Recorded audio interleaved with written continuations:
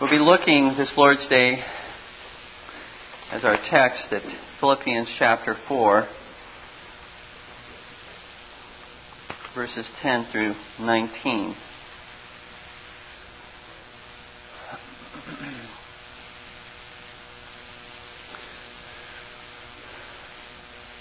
What do your words reveal about you when you are in the midst of tragedy, trial, affliction, and persecution?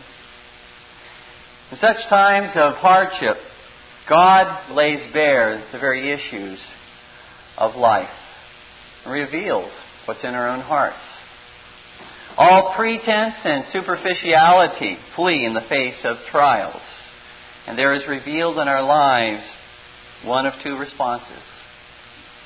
One, faith. Faith in Jehovah Jireh, that is, in the Lord who provides. Like Joshua, who saw the same giants as did the other 10 spies, but he believed the promise of God, who had promised that He would give to them the land.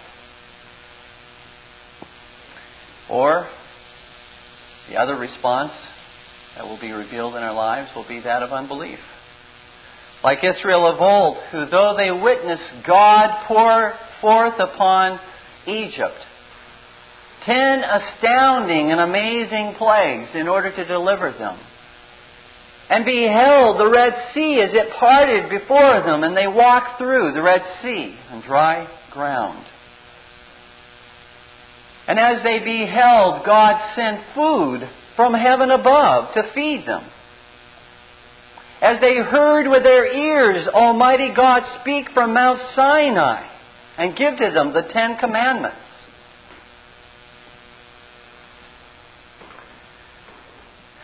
yet they proceeded to reveal their unbelief in such a loving, faithful, and mighty God by complaining, He cannot provide for us here in this desolate wilderness. In fact, He brought us out of Egypt in order to destroy us and our children. Dear ones, it's so easy to proclaim with God's people each Sabbath day when we're all gathered together in this kind of a setting, yes, I believe the Lord is my shepherd, I shall not want. I believe the Lord is my provider in regard to all my needs. But do we practice it when we leave the communion of the saints? And we are all by ourselves, with our own thoughts, with our own trials, with our own afflictions. Do we practice that when we come under the assault of the enemy through God's most loving and powerful hand? This Lord's Day, I would like to turn your attention to one who was well acquainted with suffering, affliction, and persecution, the Apostle Paul.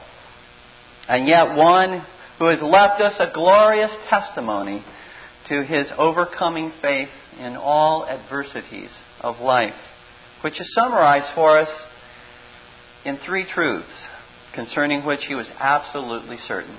3 truths concerning which he was certain. First of all, the first truth is that of contentment. Contentment can be learned. That's the first truth. Contentment can be learned in Philippians 4, verses 11 through 12. Second, strength can be secured in Philippians 4:13. And number 3, all needs will be supplied. Philippians 4:19. Let us consider together the first of these important truths that Paul was absolutely persuaded and convinced of. Contentment can be learned. Look with me, Philippians 4. And we'll begin with verse 10 and read through verse 12. But I rejoiced in the Lord greatly that now at the last your care of me hath flourished again, wherein ye were also careful, but ye lacked opportunity. Not that I speak in respect of want, for I have learned in whatsoever state I am therewith to be content. I know both how to be abased, and I know how to abound. Everywhere and in all things I am instructed both to be full and to be hungry, both to abound and to suffer need. Permit me first to give a little background information about the establishment of this church in Philippi. Paul was on his second missionary journey in about 52 A.D. This is approximately 20 years after the death and resurrection of the Lord Jesus Christ. He had experienced a most distressing illness in Galatia, perhaps an eye disease, which drastically affected his vision. Then the Spirit of God, as he moved on from Galatia to continue his missionary journey, would not permit him to preach the gospel in Asia. And when he attempted to enter the Roman province of Bithynia, again, the Spirit of God would not suffer him to enter into that particular land to preach the gospel. And so Paul, with Silas and Timothy, they traveled to the coastal town of Troas, where he received a vision of a man from Macedonia calling him to come across the Aegean Sea to Macedonia in order to preach the gospel. Upon crossing the sea, Paul traveled to Philippi, where he was beaten, placed in stocks, cast into jail for having delivered a poor girl from an evil spirit of divination. That was his crime. He delivered and set free a poor girl from this evil spirit. While singing and praising the Lord in that prison cell, the Lord sent an earthquake and the doors were swung open. The stocks fell from their hands and their feet. They were free.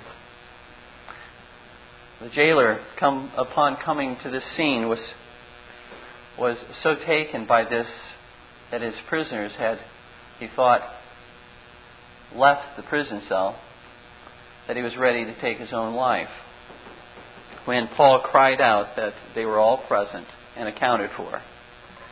This gave Paul the opportunity to preach the gospel to this Philippian jailer and to his household, who professed faith, and his entire household was baptized. So that when Paul and Silas left Philippi the next day, there was left behind a small little congregation, perhaps maybe even the size of this congregation. Just a few people. Philippian jailer and his household, Lydia and her household, and maybe a few others. You see, out of Paul's suffering and affliction, a church was formed in Philippi to the glory of Jesus Christ. Now, Paul most likely wrote this letter to the church of Philippi some 11 or 12 years later, after the church was founded, toward the end of his first Roman imprisonment in about 63 or 64 A.D. Note the references to his imprisonment in chapter 1 of Philippians, where in verse 7, verses 13, 14, and 16, you find references to his bonds, to his chains. Despite the fact that Paul had been stoned and left for dead, whipped with the painful Roman lash upon his bare back, bound with chains in a cold, damp prison cell, maligned and lied about while he was in prison, unable to defend himself against his accusers. People denied that he was an apostle, and he was deserted by very close friends in this time of isolation. This epistle to the Philippians is filled with constant expressions of thankfulness, joy, peace, and contentment. As Paul now draws this letter to a close in chapter 4, He does not want the emphasis, that which is left in the minds of the Philippians, to be his needs, his afflictions, his suffering, but rather he desires that what be left in their minds, what they be primarily focused upon, is the sufficiency of Christ, the power of Christ, to meet all of their needs, regardless of what they are going through. Here he was languishing in prison, and his desire is not to complain about his trials, but rather his desire is to encourage his fellow believers, his Philippian brethren, to look in faith to Jesus Christ. And so the first undeniable truth with which Paul closes this letter again is this: contentment can be learned. Why was Paul in prison? Had he committed some crime worthy of imprisonment? No, he was imprisoned for preaching the gospel of Jesus Christ, and the Jews did not like it. And I'm sure Paul could have given 100 reasons why he should not be in prison. Could have complained, this isn't fair. It's not right. Lord, I was simply doing your will. And here I find myself isolated, and all of these things have befallen me. Or doing what was your will. But he knew that this was not by his appointment, but by God's appointment. And he was content to be there, knowing that the Lord could do him no harm.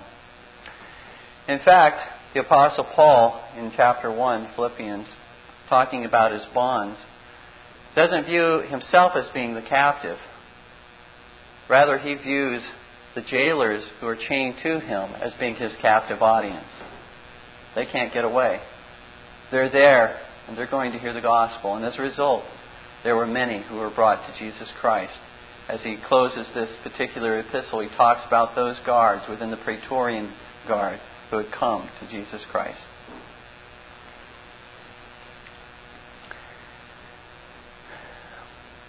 The Greek Stoics use this very Greek word that's used here for contentment, autarkes, to describe their own self-sufficiency.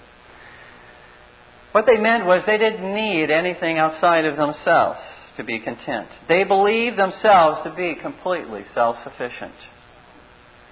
This is also the doctrine that is often espoused by those within Eastern religions.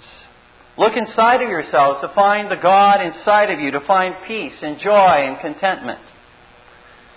But dear ones, all looking to ourselves to be sufficient is pure vanity and futility. Altogether worthless to look inside of yourselves to find your sufficiency. For such a philosophy denies that man is in fact finite. He's limited. He is not completely self-sufficient. Furthermore, it denies the fact that man is a sinner, that he has fallen short of the glory of God. There is corruption that has affected his thinking, that has affected his decisions, his will, and his emotions, so that he cannot even will and desire to do apart from Christ and apart from God's grace. He cannot desire that which is right and holy and pleasing to the Lord his God. So you see, dear ones, the fact that man is both finite and corrupt due to sin makes all men absolutely insufficient, so that they must look to God for their sufficiency. That's one extreme, those who look inside of themselves to find their sufficiency. But there is also the man and the people who look outside of themselves, not to God, but to everything else, to find the sufficiency, to find their peace and their contentment. They go to the opposite extreme, and they indulge themselves with every pleasure outside of themselves to find true contentment. For there is always something that man can find that he doesn't have and that he wants. And until he gets it, he's not going to be satisfied. He's not going to be content. He's not going to have peace until he catches that elusive butterfly. This man is never content, either because he cannot actually get what he wants, or when he does get it, he loses it. Or if he does have it, all the time that he has what he wanted, he fears losing it, so that he is preoccupied with fear about not being able to hold on to what really makes him happy. I would ask you, dear ones, what would make you content in this life? What would bring true joy to you in this life? What would you place in this blank? If I only had blank, I would be content in this life. What would you put in there? What would finally put an end to all our murmuring, complaining, self-pity, and envy?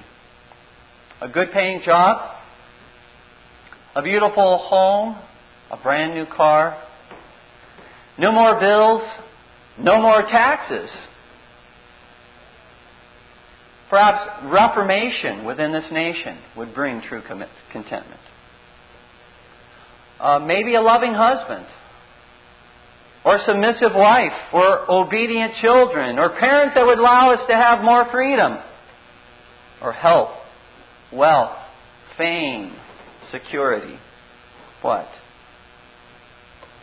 You see, there's nothing inherently wrong with those items, as if they're sinful in and of themselves. But if you have to have them in order to be content, then you will never know contentment in this life. You'll never know it. I don't want to sound like an Arminian at this point, but there is a sense in which true contentment is a choice each of us makes every day. We either choose to be discontent by looking to persons or things in this life as the source of our joy, or we choose by God's grace to be content by looking to Christ alone as the source of our joy and our contentment. The Lord has indeed said in 1 Timothy 6:17 that He has given us all things to enjoy. He wants us to enjoy the things that He has blessed us with. But those things with which He has blessed us are not the source of our joy, so that if He takes them from us, we're no longer joyful. If He takes our health from us, we're absolutely miserable. We can't live in that state of being unhealthy. Or if He takes our money, our finances from us, so that we're burdened with great debt, that we can no longer be happy or joyful or content. However, dear ones, we can never blame our lack of joy on not having certain things in this life. For it is the gift and privilege of the Christian to be content in every circumstance in which he finds himself. That's a privilege and a gift. It is a grace which God gives to every Christian to be content. It is only, again, either our ignorance, our sin, that prevents us from being content with what God has blessed us. Paul says in this passage that he had learned, that word, learned, in whatsoever state he was to be content. He did not immediately possess this grace in all of its fullness upon becoming a Christian. He possessed the grace because God gives to all of us this grace. He didn't possess it in its fullness, but rather he received the grace of contentment from Christ as a gift, and he began to exercise that grace of contentment in every circumstance in which he found himself. When he was suffering persecution, as the whip fell upon his back, he learned in the midst of the whipping to be content and to rejoice in the Lord. To find that that whip could not take his joy from him. That the desertion of all of his friends, the lies that were told about him, could not take his joy and his contentment and his peace from him. And you may ask, how did he do that? How did that come about? Well, I dare say to you that the answer to the how is found in chapter 1 of Philippians, verse 21, where he said, "For to me to live is Christ, and to die is gain." The reason why Paul could learn contentment in all circumstances is that Jesus was his life. Jesus was not simply one aspect or one part of his life. Jesus Christ was his life, his reason and his purpose for living.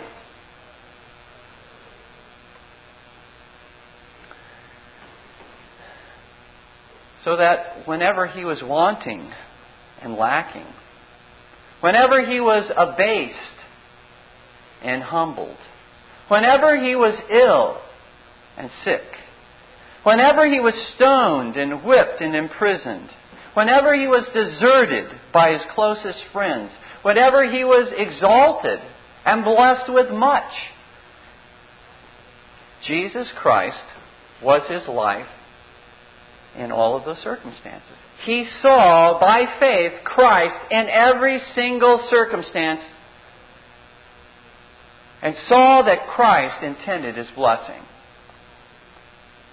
He understood that Jesus Christ could do him no harm regardless of whatever circumstance he found himself in. It was impossible for Christ to do him harm.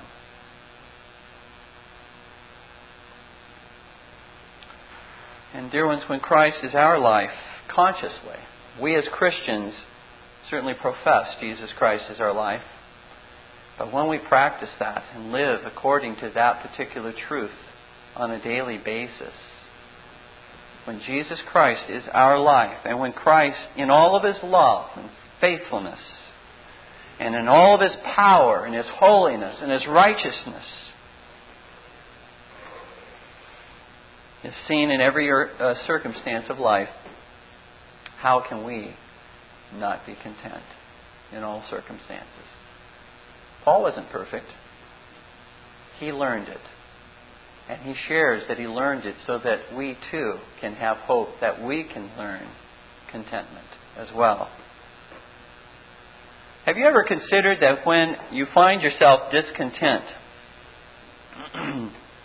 overcome with discouragement, wallowing in self-pity, that at that point in time, something or someone other than the Lord Jesus Christ has become your life. And that is the reason you're so miserable. That is the reason you're so discontent. If Christ were consciously at that point your life, and you were dwelling, meditating, and thinking upon that, if you were by faith embracing Him at that point, you would not be discontent, for you would see Him ministering to you with the eye of faith as clearly as Daniel in the lion's den could see the angel restraining the mouth of the lion and protecting him. You would see the Lord just as much in every circumstance of your life as did Daniel at that point in time.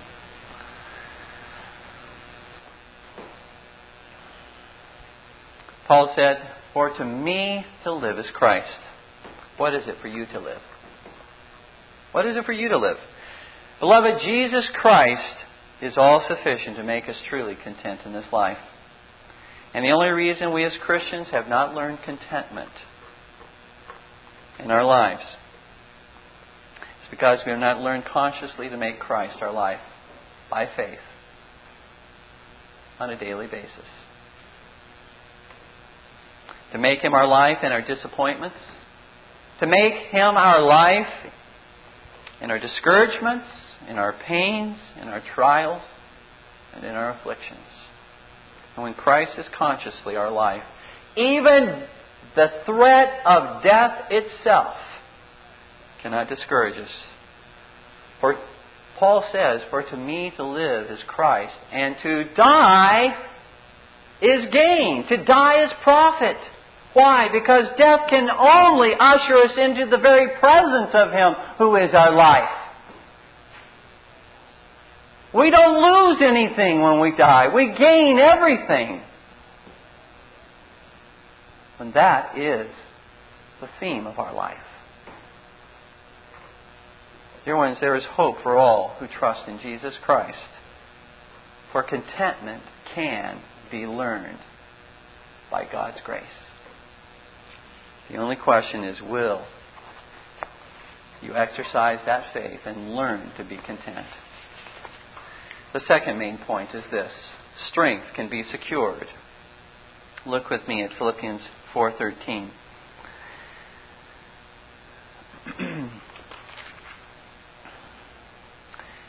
I can do all things through Christ, which strengtheneth me. Upon hearing Paul say, "I've learned contentment in all circumstances," no doubt the immediate cry of the child of God who realizes his own sinful tendencies and his own finite inadequacies is to say this: I don't have the strength to learn this contentment in my life. If you only knew how very weak I am when it comes to giving in to discouragement, to self-pity, to worry, to complaining, to envy, and to discontentment. If you only knew how frail and weak I am in that area. When life doesn't go the way that I want it to go, when my plans are disappointed, when trials overwhelm me, I seem to simply cave in. Well, I'm glad to hear you confess that, if that's the case. I confess it too. Let's all confess it together. We must confess we can't do it in our own strength. For then we're ready to hear the only way by which we can learn contentment. I can do all things through Christ who strengthens me. And this is the second truth presented at the end of this letter, which gave to Paul an overcoming faith and caused him to rejoice greatly that he could do all things. He could learn contentment in all circumstances, because it was not his strength, but it was the power and the strength of the Lord Jesus Christ. Just as Christ was Paul's life and his reason for living, so Christ was Paul's strength and his power for living.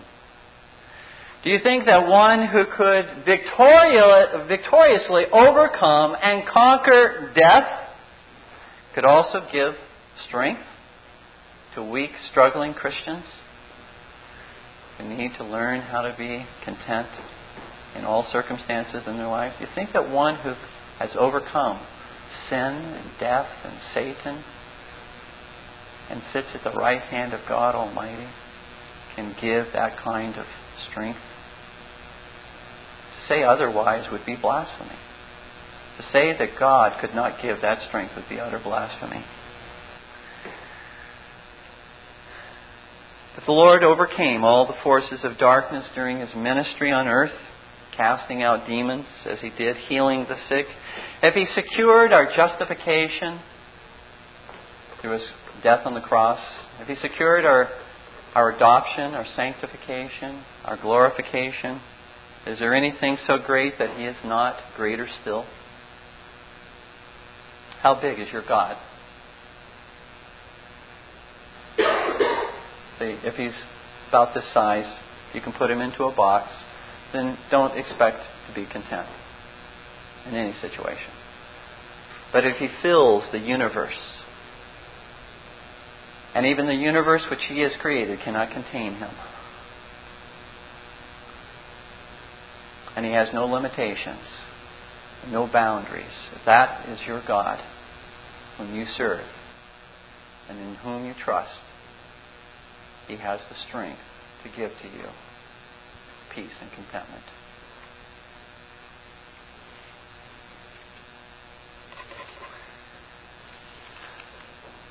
The verb that's used here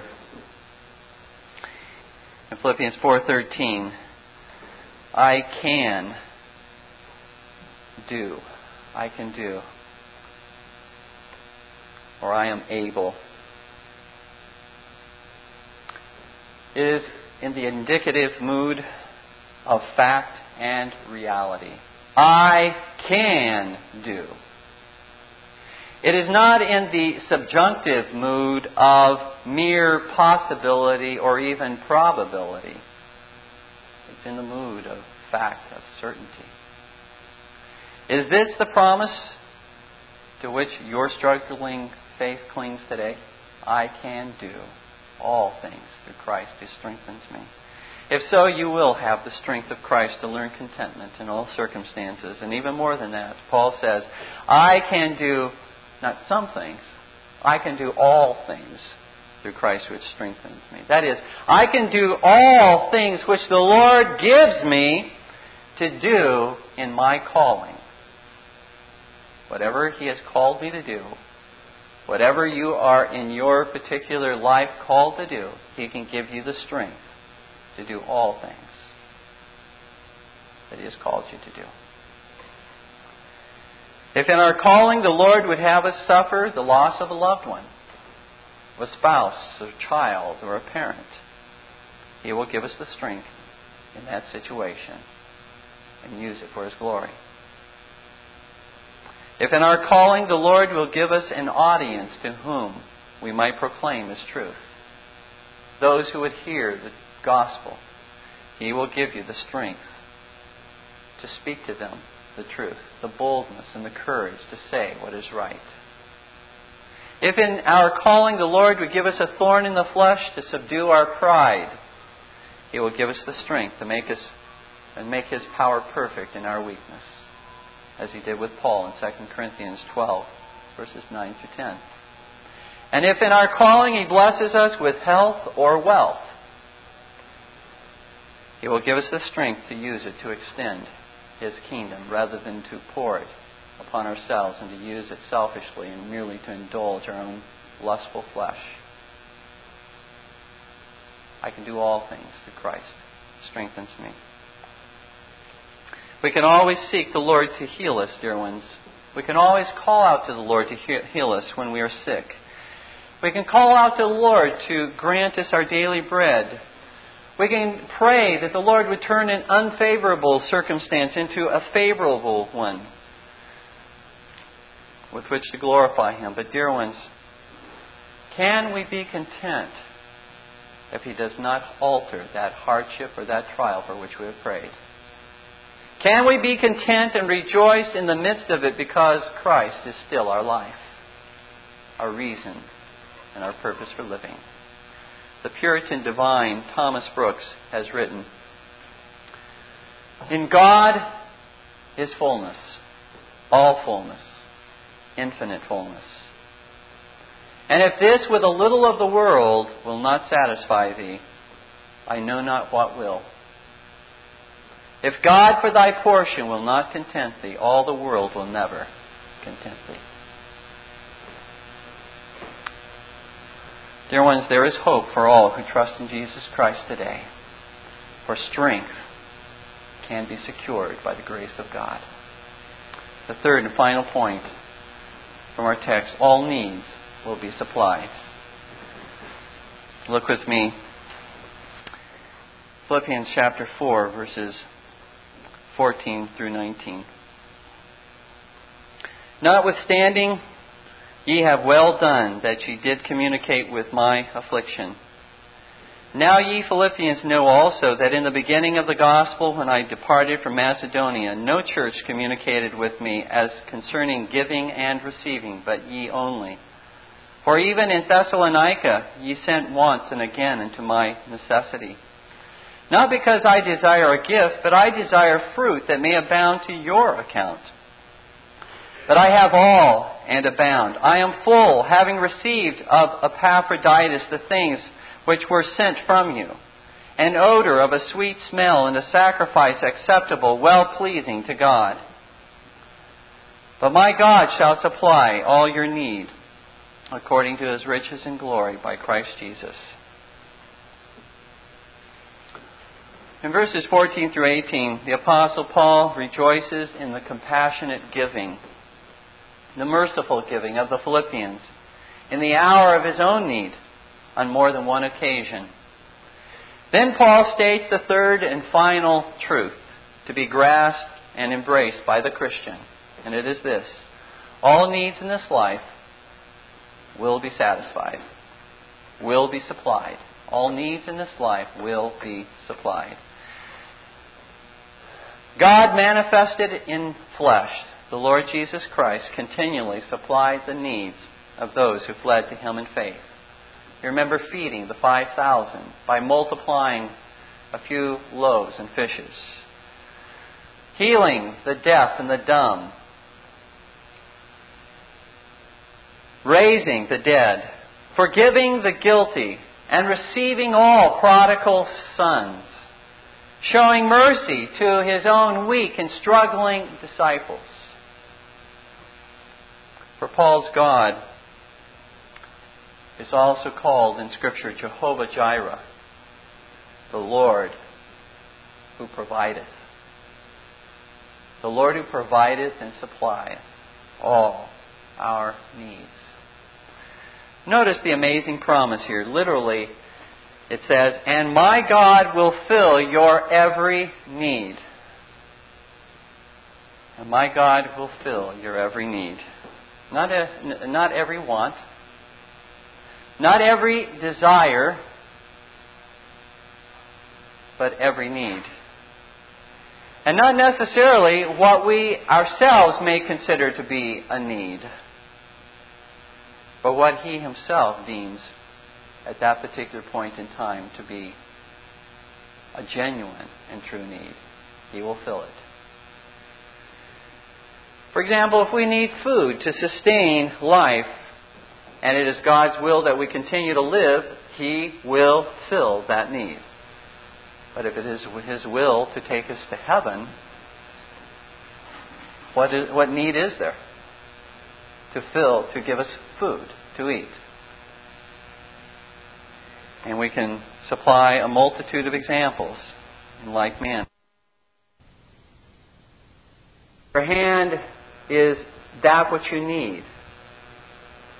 And the Lord says, lift up your hand that is empty, and I will fill it when it is a genuine need. He promises to do so.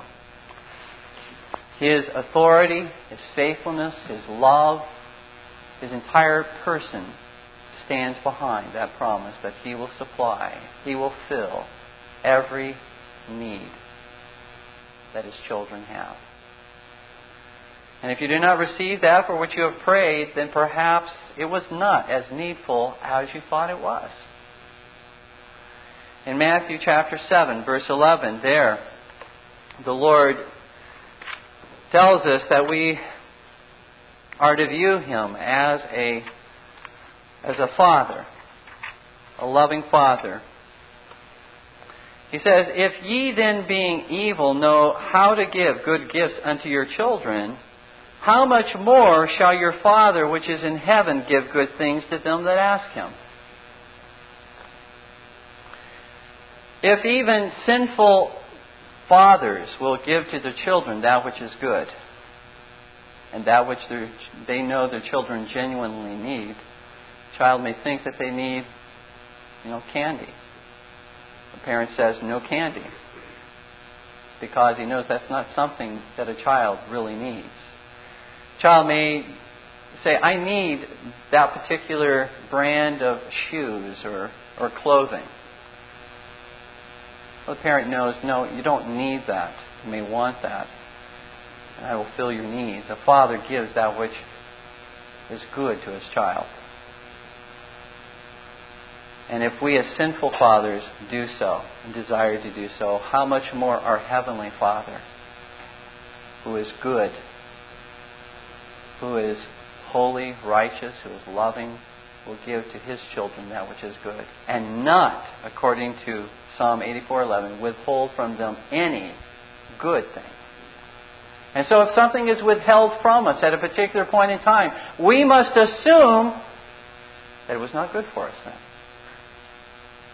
It was not a good thing for us, even though it appeared good to us.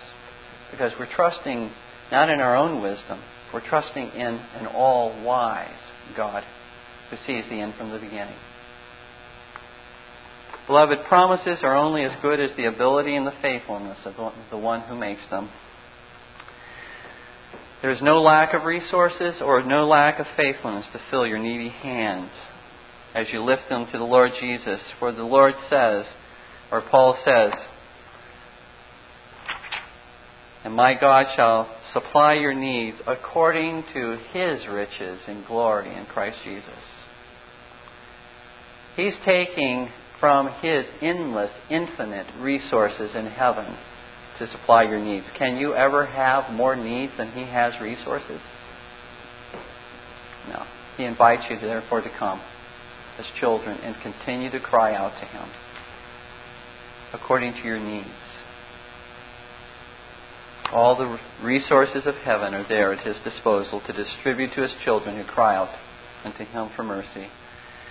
But again I ask in closing, should the Lord withhold from you that which you believe is a need, will you be content? Will you be content in knowing that Jesus Christ is your life?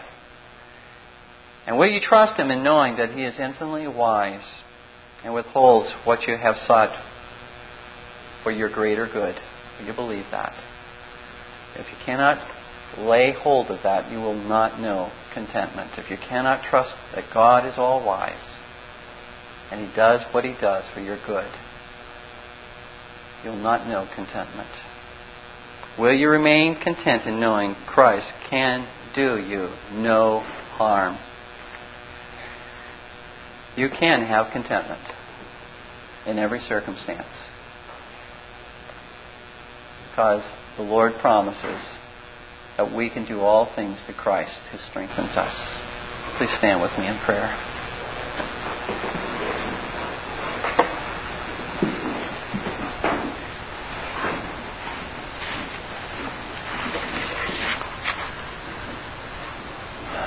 Our gracious Father in heaven,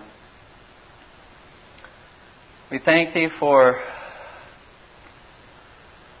Thy faithful servants of old who have given to us the inspired Scripture, which is an encouragement unto us all. That we have learned from their failures and from their successes in the faith what it is, O Lord, to walk before Thee as needy people, trusting only in Jesus Christ, our Savior. And we ask our Father that Thou would encourage Thy people this day with these truths.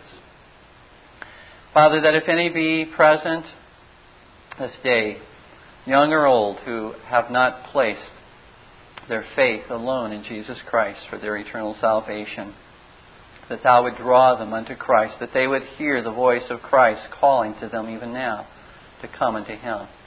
All ye who are weary and heavy laden, and I will give you rest for your soul. We pray, Father, that Thou would hear our prayer of thankfulness for Thine encouragement this day. For the Lord God, in giving to us these truths, we see by faith a smile upon Thy countenance as our loving Father, looking down upon us and enfolding us in Thy loving arms. We pray, Father, that Thou would give to us the grace to repent and to turn from all of our sins. The sin of discouragement and disappointment and the sin of self-pity. The sin, O Lord, of anger and unbelief. The sin of discontentment, O Lord, Cause us, Father, to see that Jesus Christ is our life. Let, Lord, that verse be the theme of our life, for to me to live is Christ, and to die is gain. For we ask these things in Christ's name. Amen. This Reformation audio track is a production of Still Waters Revival Books. You are welcome to make copies and give them to those in need. SWRB makes thousands of classic Reformation resources available, free and for sale, in audio, video, and printed formats. It is likely that the sermon or book that you just listened to is also available on cassette or video, or as a printed book or booklet. Our many free resources, as well as our complete mail-order catalog, containing thousands of classic and contemporary Puritan and Reformed books, tapes, and videos at great discounts, is on the web at www.swrb.com.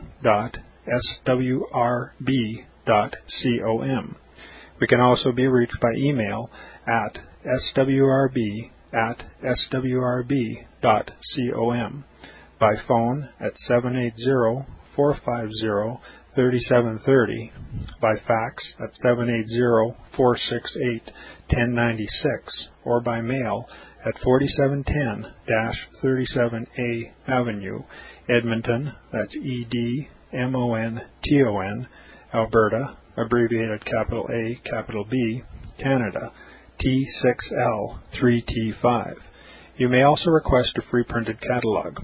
And remember that John Calvin, in defending the Reformation's regulative principle of worship, or what is sometimes called the scriptural law of worship, commenting on the words of God, which I commanded them not, neither came into my heart, from his commentary on Jeremiah 7:31, writes, God here cuts off from men every occasion for making evasions, since he condemns by this one phrase, I have not commanded them, whatever the Jews devised. There is then no other argument needed to condemn superstitions than that they are not commanded by God. For when men allow themselves to worship God according to their own fancies, and attend not to his commands, they pervert true religion. And if this principle was adopted by the Papists, all those fictitious modes of worship in which they absurdly exercise themselves would fall to the ground. It is indeed a horrible thing for the Papists to seek to discharge their duties towards God by performing their own superstitions. There is an immense number of them, as it is well known, and as it manifestly appears. Were they to admit this principle, that we cannot rightly worship God except by obeying his word, they would be delivered from their deep abyss of error. The prophet's words, then, are very important, when he says that God had commanded no such thing, and that it never came to his mind, as though he had said that men assume too much wisdom when they devise what he never required, nay, what he never knew.